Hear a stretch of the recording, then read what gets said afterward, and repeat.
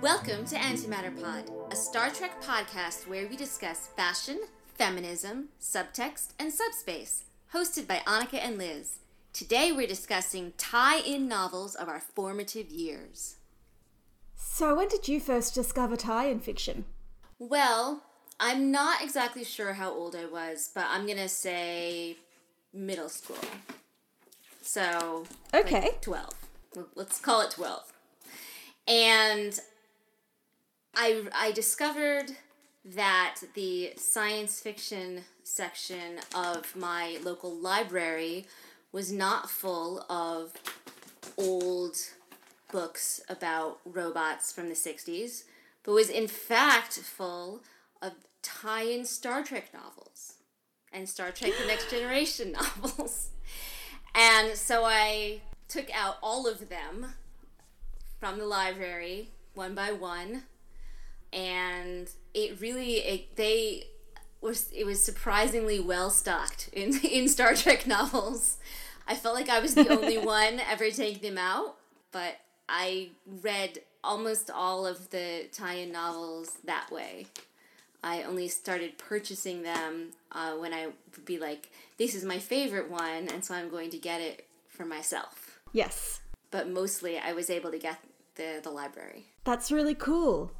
I was already well into reading tie-in novels when I was 12, and the dodgy old public library in my town closed and reopened in this glorious modern glass building. It was amazing. It's still like a leader for public libraries in the country. And they suddenly had so many Star Trek The Next Generation novels. And we were about to leave town. I think we were going to move in just a couple of months. So I just read every single one of those Star Trek novels that I could get my hands on.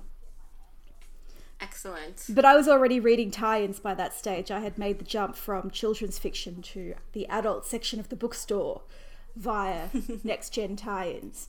I will say that I loved going to the library when I was a kid. I was a library kid.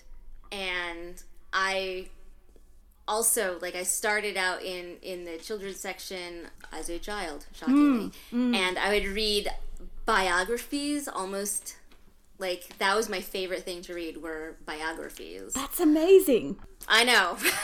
But I would read, every biography. And I still have, a lot of real affection for those, grade level biography books. The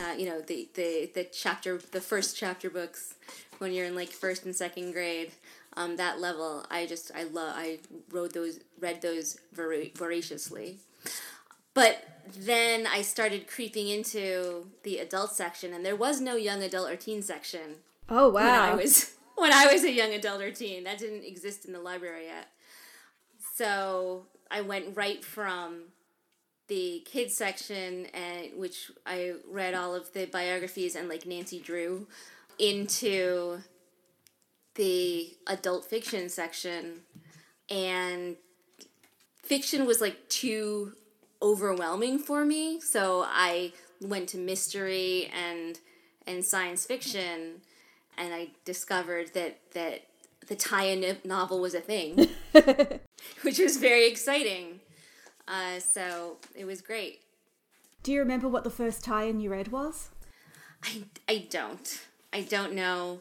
I have a bunch of favorites. Even just beyond the ones that I chose to speak about today. There are ones that I have a lot of affection for.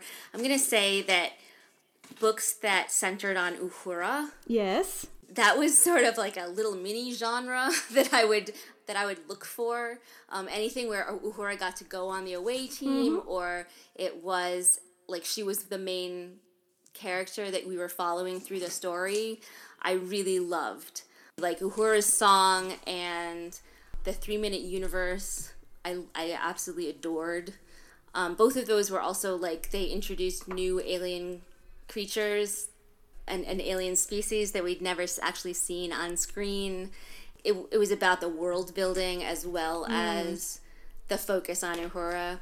And there was this terrible, terrible novel that was about Uhura fell in love with a musician who was dying. Oh, no. And they, like, get trapped on a planet, and it's really, it's like, I think it's called Tears for the Singers, something like that.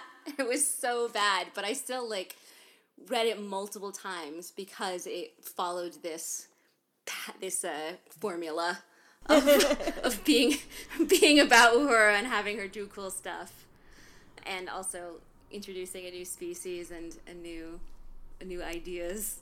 But it was so bad. It's like I don't remember anything other than it was a doomed romance, and it was terrible.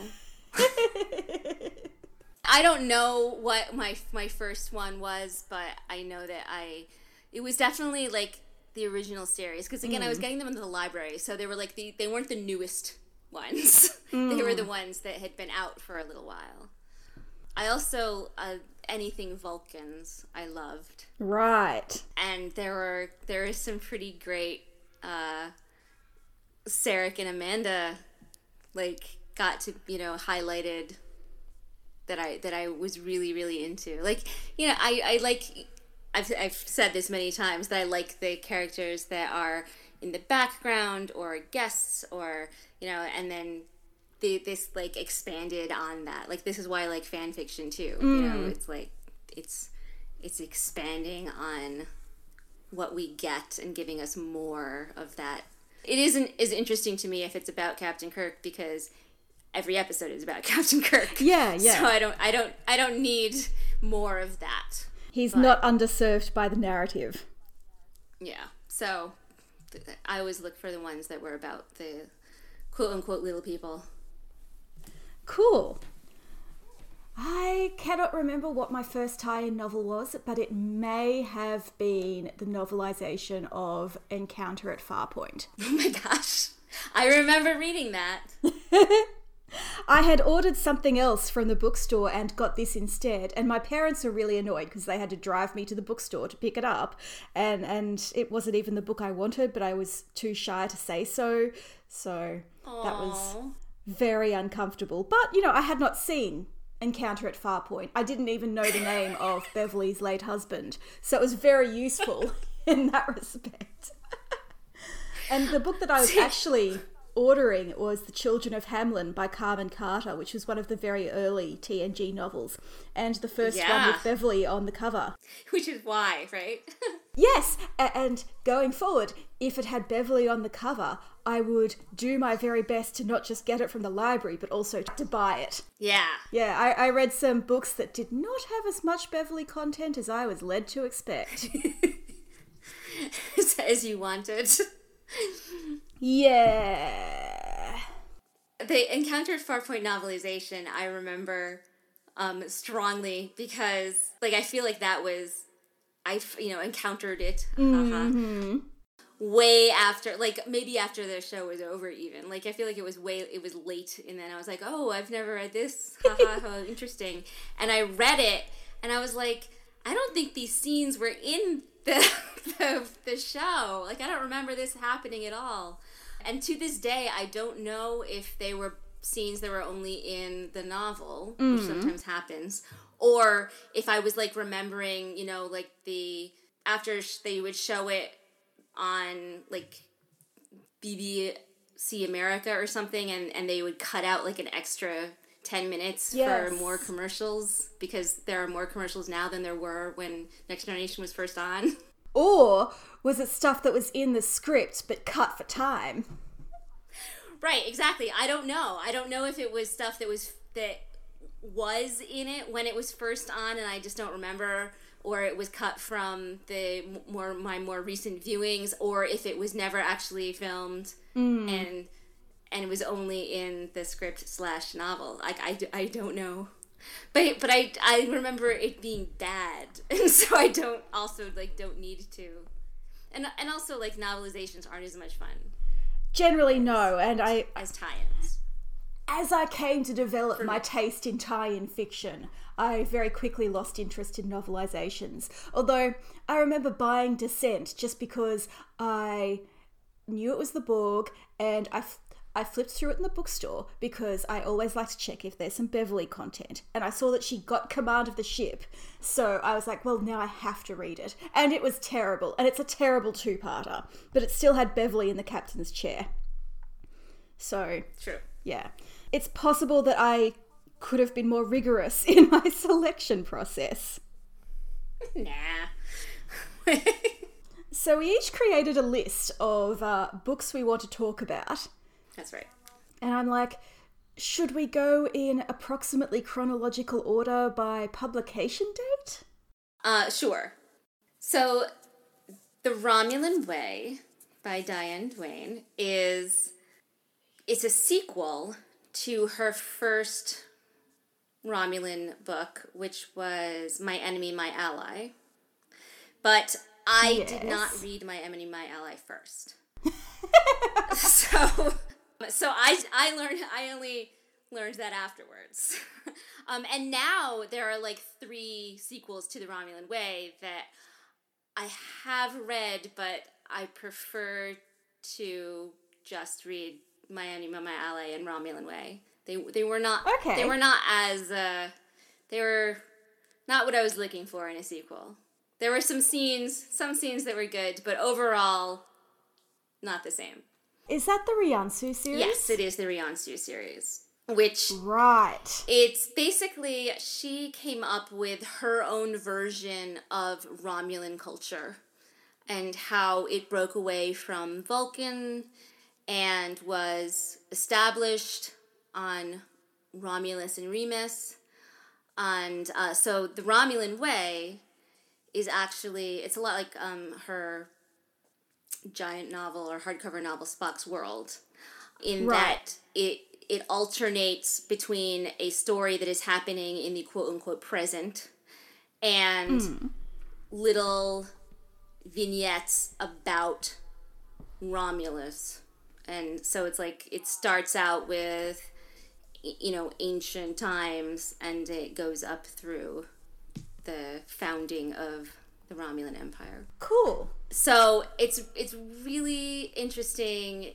I've always really liked Vulcans, and I always really liked Romulans because I said that I am fascinated by Vulcans, but I couldn't be one.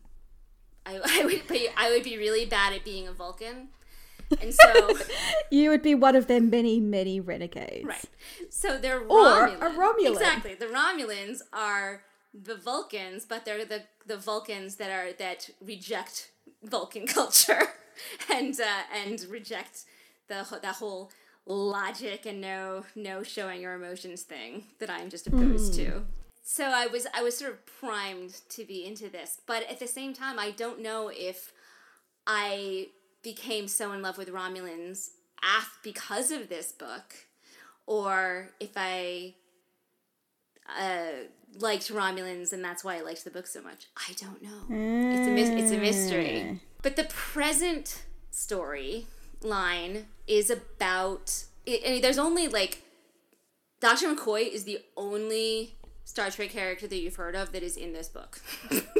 Oh, okay. Everyone else is an original character.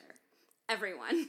So, the story is that there is a Federation spy who is embedded with the Romulans, and that she's been there for almost a decade and has stopped sending messages to the Federation. And so they send Dr. McCoy on an undercover mission to... And why McCoy? That seems like an odd choice to me.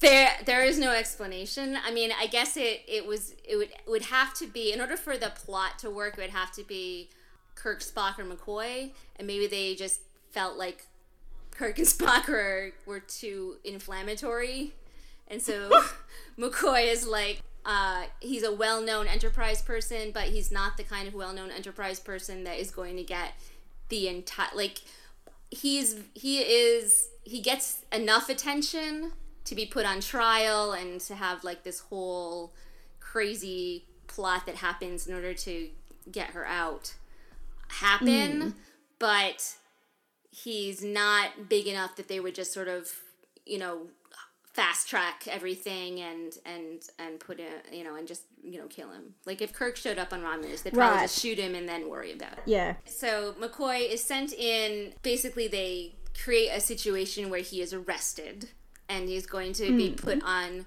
trial and then, sent off to be shot, basically. Yeah. He's put in prison awaiting trial with a high-ranking Romulan family, which is where this woman, Therese, has been acting as a housekeeper, basically, for the main housekeeper, the head of housekeeping. So, long story short, the end of it is she decides that she loves Romulans and Romulus and she wants to stay, and she's just going to go back to sending spy messages, that she has neither been turned so that she is now a full Romulan. She hasn't turned Romulan, but at the same time she loves their culture and their people and wants to protect them from invasion by the Federation by continuing this cultural anthropology type spying. Cool. I love it because I love spy stories, and again, I don't know if I love spy stories because of this book or if I love this book because of spy stories, because I was so young. I would like when I say formative years, 87, I was 11, and even if this was a couple years later, again, it's middle school. I was reading this book in middle school, and it really crafted a lot of how I saw, it was like one of the first quote-unquote adult books that I read. Yes. So it was kids who read Harry Potter when they were Harry Potter's age. I would say I was in that mindset. And that is such an amazing age to discover anything, really, but particularly fiction. I wanted to learn Romulan. Like, in the back of the book, there's this little glossary. It's 3 pages long, but I took it very seriously. And I would, use the Romulan word for moon instead of moon. And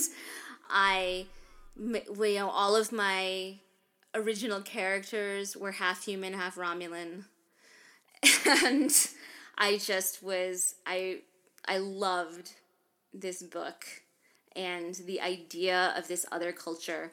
And it was so interesting that it was Star Trek, but again, the only character that you ever heard of was McCoy. There was a Horta character in the book, a Horta that's in Starfleet. And there's all of these Romulans. There's the Romulans that are on Romulus, and there's the bad Romulans that are trying to take over, and then there's the honorable Romulans, both the ones that are the man that she works for, she realizes is one of the quote-unquote old guard who believes in honor and good and isn't just trying to be as Klingon as possible. And then this character, A.L., who is from My Enemy, My Ally, but again, I didn't know that when I first read the book. So she shows up and gives a speech and has this whole amazing scene, and I was like, wow, it's like she's a hero for the character. And it was sort of I identify with this Romulan character the way I identify with B'Elanna, and I look up to this captain character at the end the way I would look up to a Captain Janeway. So right, it was really amazing. It was great. It's a great book that I think everyone should read. I went looking for the Riansu books because I'd really like to read them, but they're on Amazon in Kindle form, but I'll get to that. I have some formatting issues with reissued, inexpensive Kindle tie-ins.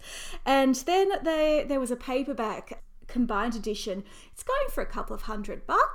Whew. And I decided I don't need to read it that badly. I'm just going to keep an eye on eBay. Yeah.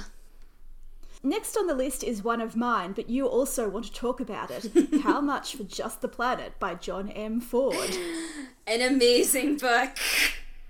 Legendary. When Ford passed away a few years ago, I remember seeing this book being discussed by people who, or the sort of science fiction news outlets that wouldn't normally cover tie-in novels of any kind, let alone the people who wrote them. But this just transcends canon. It is unique. It is. In fact, I was looking at it and reading this stuff about it and realizing that I don't think I understood even a fraction of the jokes in it. Oh, absolutely. I definitely didn't. And I mean, even now, it's like there are generational jokes. You know, he was writing it for his peers, of which I was like the child of his peers, so I didn't get it. It's full of literary cameos, apparently. Neil Gaiman is in it.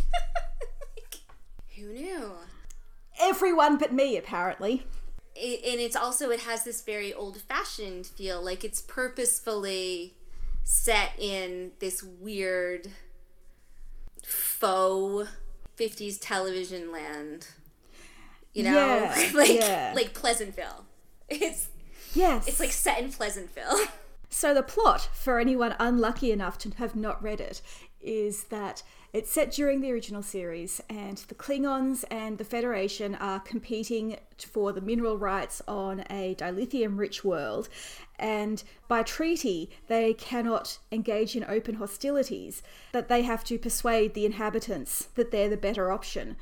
And the inhabitants just want them both to go away, so they launch into what they call Plan C, which is essentially turn the entire planet into a setting of a musical comedy. For example, Uhura and a Klingon are abducted and dropped in the middle of a hard-boiled detective story, and Sulu and McCoy and a group of Klingons find themselves in the custody of a woman who wants to become an evil overlord. There's a lot happening, and I haven't read it because this one, not available on Kindle at all, and the paperback is going for $90 odd. I feel really badly about this because I want everyone to read it because it's just it's so strange. Weird. It's so strange and funny, and even before you get to the planet and the shenanigans, there's like a Federation computer that's obsessed with milkshakes because someone spilled a milkshake on a console. Spock's ex-girlfriend spilled milkshake on the console. I had forgotten about that. And there are musical numbers which are apparently like filk of well-known songs for that generation. I didn't know that. I just made up my own tunes. Yeah, me too. So, whoops. And the main plot with Kirk and his ambassador, who's also like an ex-girlfriend, and the Klingon, like his Klingon counterparts, is and there's like a cat burglar, and it's just there's so much going on, and there's this whole crazy farcical mistaken identity. Like, it is both old school ridiculous movie plot or slash like Shakespearean comedy type nonsense. It really is. There is literally a point where McCoy looks up and sees a mountain, a rocky mountain, surrounded by a perfect halo of stars, and it's the Paramount logo. And he says, "Can you imagine what if we're all just overseen by some great thoughtless entity that doesn't really care about us?" Because apparently Ford did not have a fun time writing this, and I suspect that's one of the reasons it's no longer in print. But yeah, it's just such a... It's not a novel, it's an experience. Yeah, exactly. So without reading it again, I don't know how much more we can say about it, but it really is something else. It's my brother, who has never really seen Star Trek, read this book because I was like, I don't understand anything that's going on. It's so crazy and so funny, but it's really weird. And I would like say little passages, and he would get the jokes because that's the type of thing that he was into.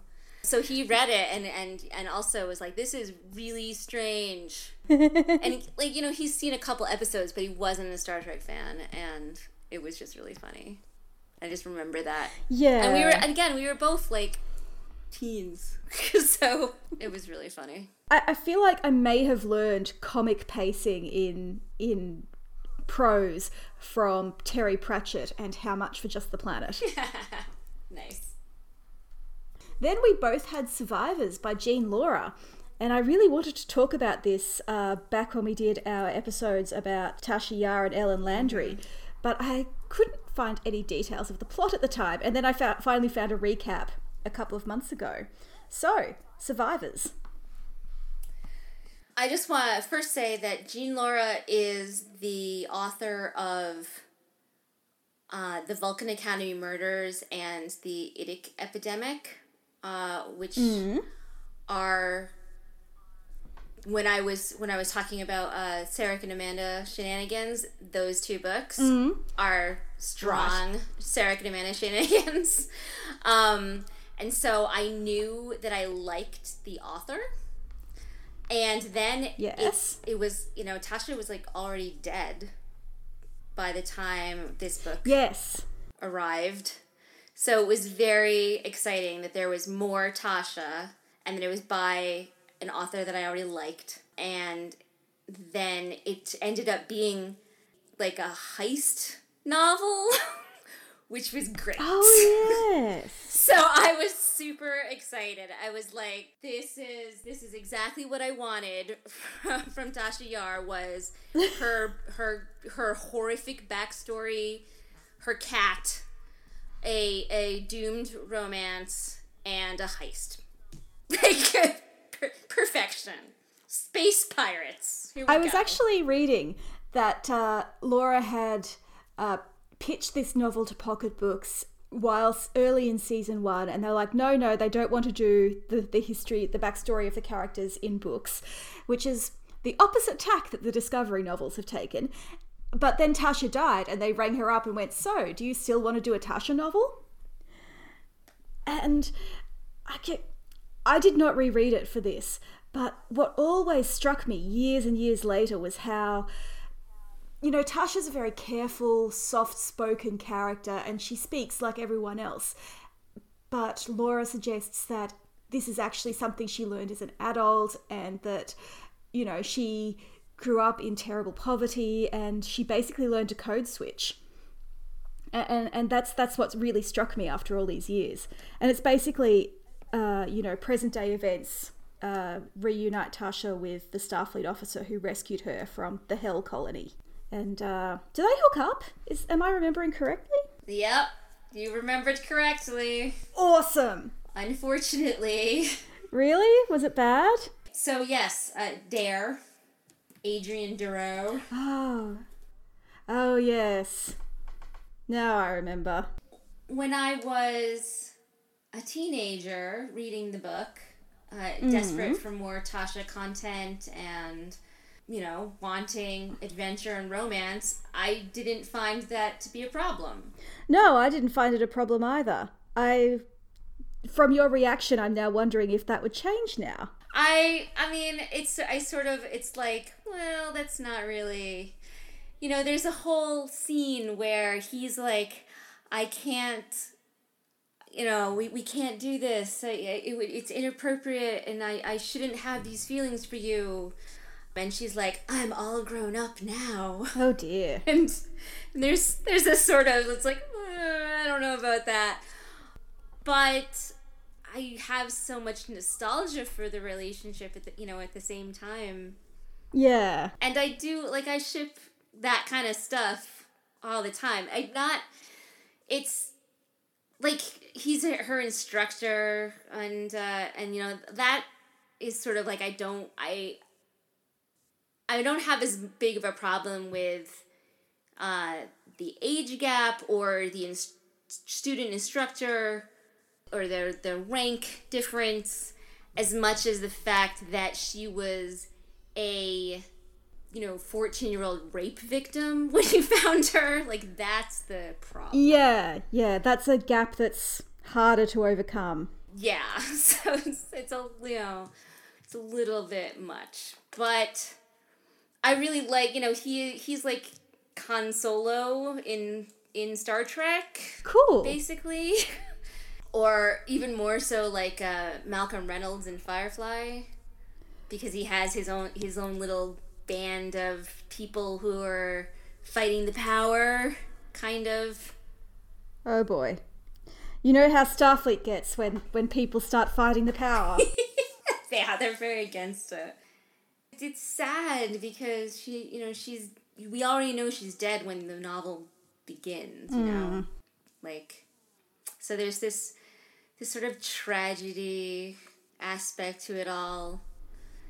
Dare and Data are sort of, there's this weird love triangle competition for Tasha thing going on that Data doesn't even know he's a part of because he's Data. See, I was going to go, oh no, but that actually makes it sound kind of awesome. Yeah, it's and she's like, Dare has women on his Firefly team, and she's jealous of them. Like, there's all these things that you could definitely pick apart and be like, that's a problem, that's not great. But it's just like, it was exactly what I wanted to read when I was that age, and it was a space adventure with Tasha and Data and a bunch of criminals. It was great. That sounds amazing. And they were fighting for justice. They were saving the planet from being taken over by a dictator. Yeah. So it was great stuff. They were protecting the one honorable politician kind of thing, who was this, old man who was also vaguely royalty. It was like, everything about it was ridiculous and great. You sort of get the feeling these would be marquee years later. Yes. I can't remember any of those things about it, just that I was so surprised at how much I loved it, given that Beverly was hardly in it. Yeah, and it's another one where it's like Tasha and Data, and everyone else is an original character. Well, I think the great thing about tie-in fiction is that you can do that now and then. And it's probably even easier to get away with that in tie-ins than, say, fan fiction, where we sort of have this cultural fear of the original character. Exactly. And these are the original characters that are in these novels are the kind that I would make up. Yeah. Like I said, I've been, saying, it's like this other show that I also like in Star Trek. That's what I do in fic as well, or even just imagining or just, coming up with ideas. It's like, what if How to Train Your Dragon, but in Star Trek? So I have Toothless and his girlfriend, stuffed animals. And I was looking at them, so that's why that was what came to mind. But and so there's these vaguely Star Warsian characters, but they're hanging out in our Trekkie universe and doing cool stuff. Which is so hard to pull off too, because the cultures and the outlooks of both series are very different. So if you can do that and do it well, more power to you. Right.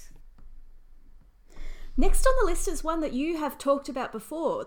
Is it the Pandora Principle? Or Pandora's? It is the Pandora Principle. So the list is incorrect. By Carolyn Close. The Pandora Principle, which is of every Star Trek tie-in novel, or really, any... There was a panel at WizCon a few years ago that was about books that were important to you when you were 12. And this was the book I talked about. Because this, I'm, 12 in quotes, because I don't know how old I was. Because this is the book that I asked my youth pastor if it was okay to find religion in not in the Bible. And which is still the most and precious, it was a Star Trek. precious. It's a Star Trek novel. Right, exactly. Like, that's everything you need to know about me, is that I was willing to ask my youth pastor this, and that he took it seriously, and, I just loved this book. I gave it to people to read so that they would understand me. I've purchased it and mailed it to people so that they would understand me. And in between my freshman and sophomore years of college, I did a summer program in Oxford, England, the British American Drama Academy. And it was an amazing experience. I took master classes with Jeremy Irons, Alan Rickman, Derek Jacobi, Judi Dench, and I'm silent Fiona Shaw was one because of I'm the main fangirling. people. I know. It was this amazing experience, and I got to do it. My audition piece to get into this program was a monologue from Savick from this book. That's amazing. So, I met Alan Rickman because of this Star Trek novel. Worth it. So, it's still, to this day, super important to me. I still think of, when I think of Savick, I don't think of the movies, I think of this book. There's even Sarek's bad parenting in this book. Oh my gosh. Everything you would love. I made up a musical. You know how I said that I make up musicals by sticking other songs that already exist into stories? I did that for this book. Yes. I clearly have memorized passages. I highlighted passages in different color highlights based on what emotion they would, evoke in me. It's amazing. There's this whole baseball subplot that I don't care about baseball, but I looked up. I wanted to understand the references, the analogies more, so I tried to understand baseball. It's just, yeah. I mean, and when I met Robin Curtis, I told her about it. I said, I love Savick, but I mostly love Savick from this book. No offense. You're great too, but this book was so important to me, and she found it fascinating. She was like, it's so interesting that you have this, strong connection to the character, and it's not about what's on screen. It's not about the movie. It's not about the actress. And especially for this particular character that was played by multiple actresses. Yeah. That it's this novel, and this is as far as I can tell, this is the only novel this person ever wrote.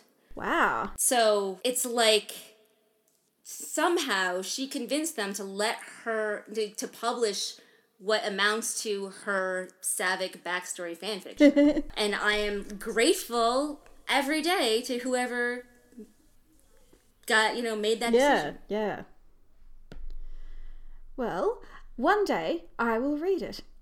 And then you'll understand me. Aren't you excited? A little nervous.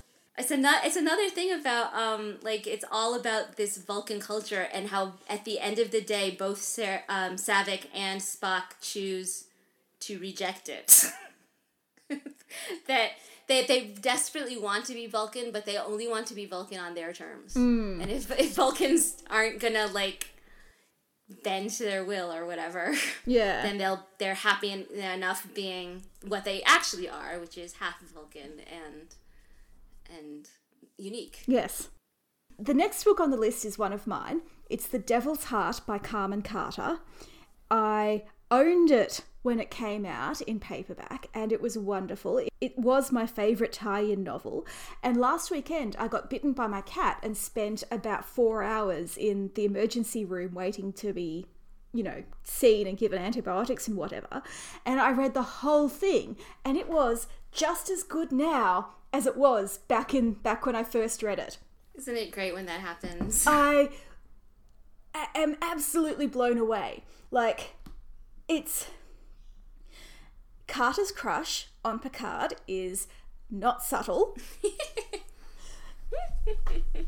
But it just, even when it does things which you see in tie-in fiction but not fan fiction, like a brief treatise on what Riker thinks of the word engage, it just has this grasp of character, and it's so character-driven, it feels like the best of fic. And basically this is a story where Picard comes into possession of the Devil's Heart, a millennia-old stone which is said to have amazing powers, and which has basically left a trail of bodies and dead civilizations in its wake. It passed from the Iconians to the Vulcans, from the Vulcans to the Romulans, Romulans to Andorians to the Klingons, and now an elderly Vulcan archaeologist has found it, and everyone in the galaxy wants to steal it, and Picard has possession of it. Or does it have possession of him? Yep, it takes him over and gives Pretty him much. bad dreams. Pretty much. And at one point enables him to kill or destroy a Klingon ship with his mind. So basically, this borders on fantasy. There is no getting around that. But it's the sort of big operatic space fantasy of Star Wars. And when you're dealing with races like the Iconians and the Guardian of Forever, gets a look in. So it really jumps into the fantasy elements of Star Trek with both feet. And it's just, it makes it work. And it's such a good read, and there's a lot of Beverly and a lot of Deanna being competent and funny and driving the plot, and it's a really good read. And my only complaint is that I bought the Kindle edition, and it was very inexpensive. It was only AU $6.99, but the formatting is terrible. Like, there are errors, typos which clearly come from a bad scanned text that hasn't been proofed properly, and there's no dividers between scene breaks. So I'm very disappointed about that, and I'm thinking of seeing if I can dig up a copy of the paperback on eBay or something, because I would quite like to own it, I've discovered. I have lost my copy, and I want it back. I remembered this book as being a hardcover. It was originally released in hardcover, because yes. My library didn't have the hardcovers, but they were more expensive, probably. But I at that point, like, I had like an after school job, and so I could buy them myself. Nice. So I had the hardcover novels, but I would still read them in the bath, like I did everything, including my library books. Sorry, library. So, but I just, like, I have a strong memory of having it as this hardcover, big book, and I haven't read it in a while. I no longer have. When I went away to college, I got rid of all of my Star Trek novels because obviously I was an adult now and I wouldn't need those. Oops. And it was very sad because, of course, when I remembered that I don't have to be an adult, I wanted all my Star Trek novels. I definitely wanted to read them all again, and it was really annoying that I didn't have them, and my library also, like, sold off their copies because I was the only one taking them out, so they weren't as, and there's a list of books that I have purchased over the years. I purchased it, more than once because I keep doing this. Like, every time I would move, I'd be like, well, I have to cut down my books, and I'm not going to need the Devil's Heart. Oh, no. And so digital is definitely the way to go, even in with poor formatting. Strangers from the Sky, which had the dubious honor of being the first giant novel. Oh, yes. I just remember that so strongly, that it was a giant novel. But that book is another one that could easily have been on this list. I was absolutely obsessed with Strangers from the Sky. And I have definitely purchased that book like 4 times. Because I constantly, the most recent time I got it in Kindle because, or iBooks or something, but digital, because I cannot delete, I can't be like, it's taking up too much space, I can't travel with it, so I'm going to get rid of this book and then immediately buy it again 6 months later. So we're not going to do that. Now I have it forever. It's the only one, though. It's the only Star Trek novel that I have purchased digitally because I desperately needed it. I really like Kindle as a format for tie-ins because that way I don't have to find room for them. But there are a handful that I really love. And a few years ago I moved from a very large house to a 1-bedroom flat. And I got rid of so many books. And now I have a whole study and there's a little bit of space on my bookshelf. And I'm like, what if I just buy a few? Just a few. I could stop anytime. Just a few. Just your favorites. Yeah. You can stop it. So yeah. But I remember loving The Devil's Heart. I know that all of it. I remember all of the hardcover Next Generation novels playing with my Picard Crusher heart. Oh, I know. Like they were all very pro Picard Crusher. This one included. Yes. There's a bit where Beverly is like sarcastically bitching about how Picard is obsessed with this rock. And she's like, well, who am I to come between a man and his rock? It's so funny. She's so worried about him and also like jealous of the rock. Yes. It's just so good. And she admits it. She doesn't want to, but she has to admit it. Is it in conversation with Deanna maybe? It I is, don't know. it is. But I know that she's like, I feel so ridiculous, but yes. And eventually, and she is the one who eventually like gets through to him. So. It's actually Deanna and Data. Like Beverly is there, but it's mostly Deanna and Data.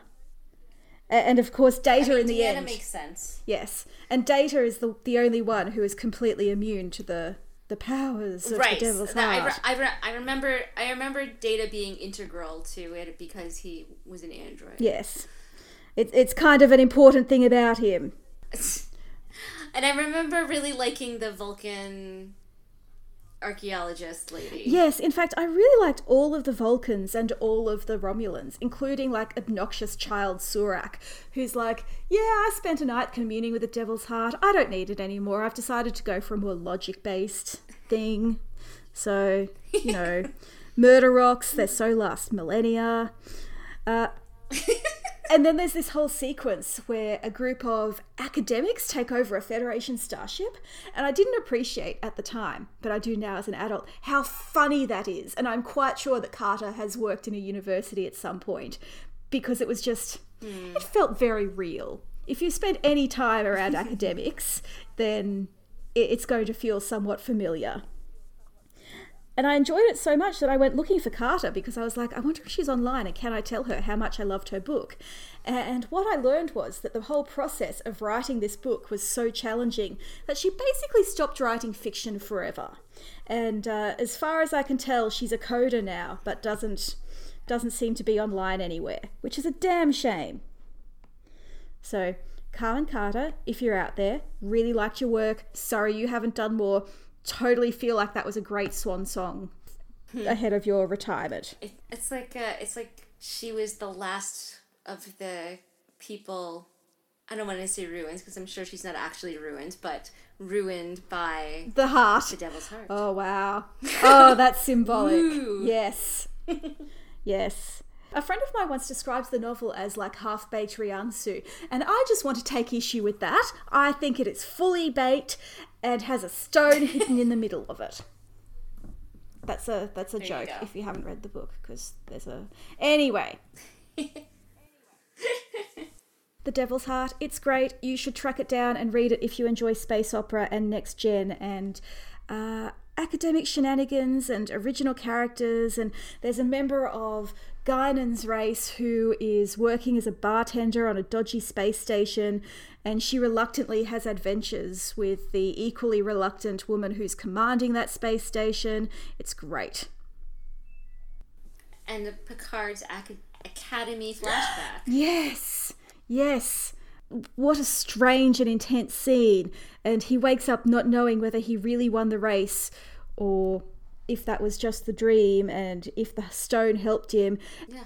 I remember reading just that chapter every once in a while because it's really evocative writing where I really felt like I was in the dream, you know, like I was having this dream, and is it real or isn't it? Because it's really well written, that one sequence, and I don't know, it was very interesting to me, this little side story about Picard's past. Yes, and the way the stone starts to taint everything. Yeah, that's when he starts to realize how dangerous it is. And this is before he has the dream where Jack Crusher is alive and his first officer, and he has to choose between, you know, that's almost the stone's last temptation, bringing Jack to life and changing history. But then he would lose Beverly. The last on our list, and another book with some pretty intense Picard Crusher content, is Dark Mirror by Diane Duane. I'm telling you, this was also a hardcover. Yes. And it was also super Picard Crusher. Because they go into the mirror universe, and she's the captain's woman there, and real Picard has to do the thing all Starfleet officers do, which is pretend to be his evil mirror counterpart. And it's, you know, it's one of those, in the mirror universe, Picard had Jack Crusher killed. Yes. So that he could possess Beverly. And that's like one of those, in the canon universe, Picard feels that same guilt. Yes. As if he was personally responsible, even though he's only tangentially, I don't know, like he didn't, he like gave the order, but it was not murder. It was not murder. It was not murder. He didn't arrange for him to die, but he still feels like it. But in the Mirrorverse, he totally arranged for him to die, and she knows, but she can't.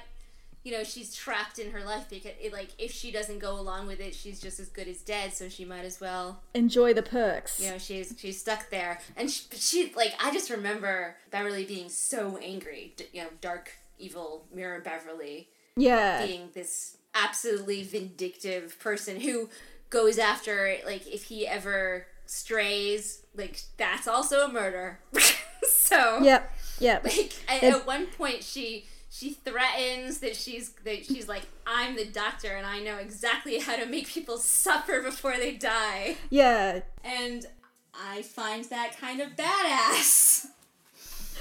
I believe her exact line is, if it is another woman, she'd better not get sick, which is just... I did not reread this book, but that line has always stayed with me. It's amazing. The only reason I didn't reread it for this episode was because I recall that it has a talking dolphin character who's sort of a cameo from one of Duane's other series. Yeah. And that part of the reason it was my favourite Star Trek novel when I was 13 was that I was also going through a sequest phase. And I don't want to shame my 13-year-old self, but I also don't want to come to find that she was maybe a bit silly when it came to dolphins talking or otherwise. So, you know, out of respect for my past, I'm just going to leave that be. But I have never forgiven Deep Space Nine for destroying the Terran Empire and rendering Dark Mirror non-canonical or less canonical. Aww. And I was very interested. There was a TNG comic last year or the year before, which was set in the dying days of the Terran Empire, and a lot of its aesthetic felt like it came from this novel, especially the treatment of Deanna. And so I hope that was intentional, because I think this was a really good novel and a great portrayal of the Mirror universe. And certainly I like the idea that the decent mental health professionals of the Federation are terrifying interrogators in the Mirror universe. And yeah, dominatrix uniforms are optional. I know Duane is on Tumblr. I should find out if she's into Discovery. Yeah, she's on Tumblr and Twitter and interacts with people. Which is terrifying. What if she listens to this? Diana, I love you. We started and ended with her, and so I think it's all good. I mean, she's Uh, the queen of world building for Star Trek. Yes, yes. For my personal version of Star Trek, like I get it, and I really love her aesthetic and her trying to widen things. And I didn't remember that the talking dolphin was in Dark Mirror at all. No, I had forgotten too. But I remember the talking dolphin from other books. I love her, like, you know, I said I love her Spock's World, and how Spock's World and in the Vulcan Academy Murders both go into how Sarek and Amanda met, and they're completely different. You know, it's like they have a few little story beats that are the same, but are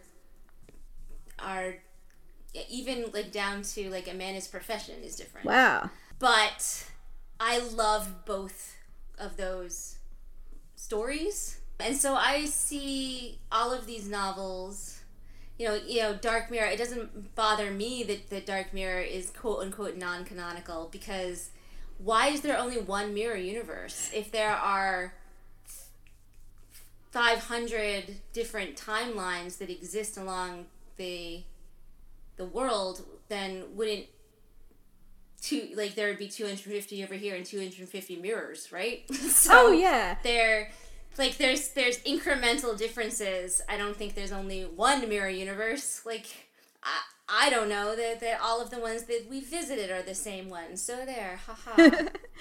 on canon. It's more that I think Dwayne's take was better than Deep Space Nine's. Well, I have a lot of problems with Deep Space Nine, so... Yeah. But that said, I love the Dark Passions novels that take place in the Deep Space Nine version of the Mirror Universe. Are they the ones that are basically bad femslash? Yeah. Yeah. It's all women all the time. My favorite part is that the author, Susan somebody, I don't remember the name off the top of my head, but she clearly really dislikes Tom Paris because Tom Paris is like a sniveling, crying. B'Elanna like appears on a screen and he bursts into tears and hides under a table, and it is just, it's amazing. It's like, wow, not only do you not ship Paris Torres, but you hate him. Like, you made him into the weakest possible character. It's hilarious to me. And I like Tom Paris, but I find it really, really funny. I basically, with a handful of exceptions, I basically stopped reading tie-in fiction the day I discovered fan fiction on the internet. So, by comparison, everything published ever since is terrible compared with By Dark Passions time you were done. I was like, if I want to read this, it's out there on someone's GeoCities site.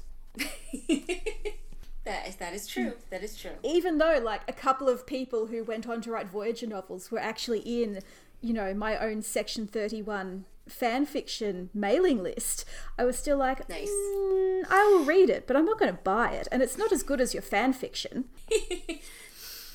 And at the same time, I have, on multiple Yuletides, I have offered and or requested like Star Trek tie-in novel fanfiction. Wow. Like, I'm like, give me more of this character that is only in the Idic epidemic.